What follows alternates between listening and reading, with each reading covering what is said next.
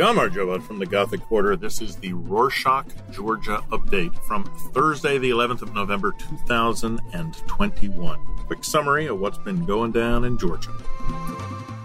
Start today's show with updates about Misha and the ongoing national movement, or Natsebi, rallies. On Monday the 8th, Misha, who's been on hunger strike since the 1st of October, was transferred to Guldani No. 18 Prison Hospital to stop further health deterioration. This week, the U.S. government called on Georgian authorities to take measures to ensure Misha's urgent psychological and physical needs are met. On Tuesday, the 9th, civic organizations called on the Georgian Dream, or Otsneba, to transfer Misha from the prison hospital to an alternative medical institution. Joint statement organizations claimed that Misha's transfer to a prison hospital posed risk of escalating the political situation. They also said that the government will have to take full responsibility for whatever happens next.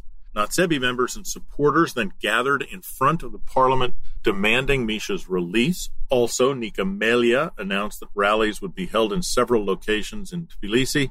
Since Wednesday the 10th, the opposition is holding rallies every day in front of the Justice and the Health Ministries. Police detained several opposition activists for not obeying them. On Wednesday the 10th, Georgian Ministry of Justice released an interim judgment of the European Court of Human Rights. According to the judgment, Misha's demand to be transferred to a private clinic was rejected, and he was urged to call off his hunger strike. On the same day, the public defender of Georgia, Nino Lomjaria, called for the immediate transfer of Saakashvili to another hospital. Ombudsman, who visited him on Monday the 8th at the prison hospital, said that the medical facility does not comply with the recommendation of the council. She also claimed that the placement of Misha in this hospital is a clear violation of the state's duty to respect human dignity.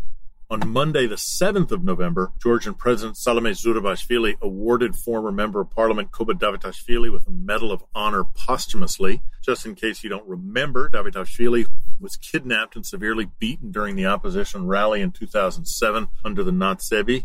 Reportedly, the injuries he got caused chronic rheumatic inflammation, leading to his eventual death in 2020.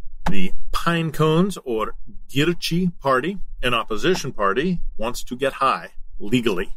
On Friday the 5th, Girchi submitted a bill to Parliament requesting the decriminalization of the purchase and possession of marijuana. According to Girchi Member of Parliament Iago Kvicia, people should not be prosecuted if the consumption of cannabis is legal. As you may remember, the consumption of marijuana was decriminalized in 2015.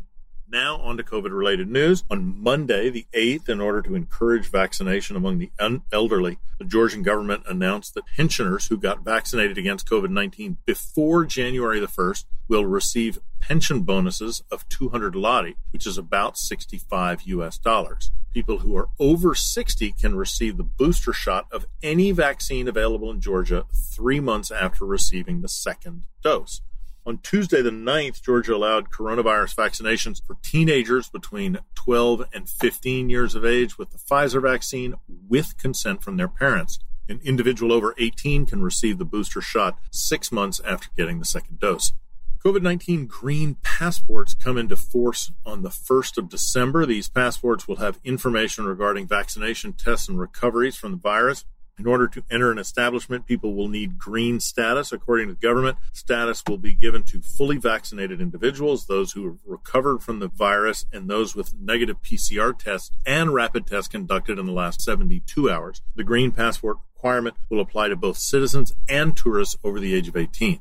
On Wednesday, the 10th, the EU launched a new project, Strengthening Social Protection in Georgia. The project aims to improve and extend social protection services in the country. The goals of the project include making social services more accessible and assisting the government in the development of a social code. The project will last 2 years, be implemented by French and Czech development agencies in a close collaboration with the Ministry of Internally Displaced Persons from the Occupied Territories, Labor, Health, and Social Affairs Ministries of Georgia. On Monday the 8th, the European Union launched in Georgia a new information campaign, Doing More with Less, to raise awareness about the benefits of energy efficiency. We've linked to the EU delegation's official Twitter account in the podcast notes. Now, over to some news about the economy. On Friday the 5th, the Georgian Economy Ministry and German Development Bank signed a declaration on development of clean and renewable energy. The declaration will assist potential green hydrogen in Georgia and will undertake a pilot project.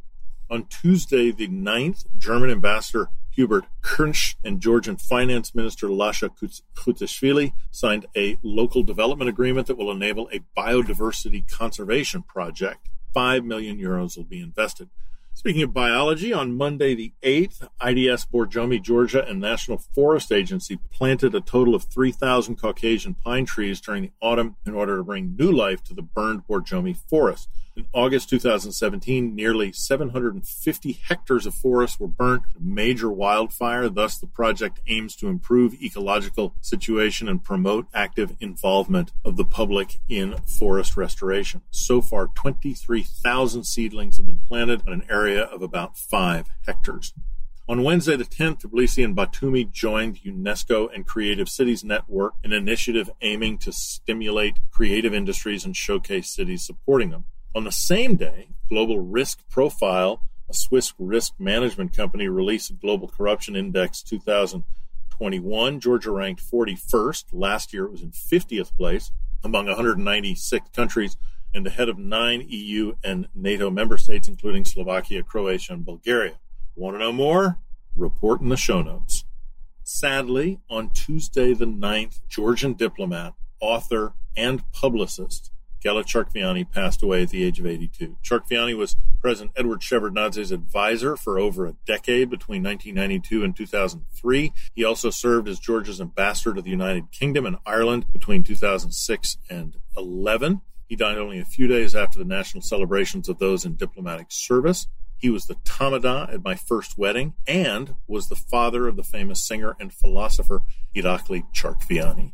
On Sunday the 7th, Georgian film Brighton 45, directed by Levan Kochoashvili, won 3 awards at the 31st Film Festival Cottbus, one of the most prestigious festivals in Eastern European cinema. As you may remember from a few weeks back, Brighton 45 was shortlisted to be nominated for the next Academy Awards, or Oscar, for Best International Feature Film. On Tuesday the 9th, Georgian filmmaker Salome Jashi and Dea Kulumbekashvili were nominated for this year's European Film Awards for the award-winning works Taming the Garden and Beginning.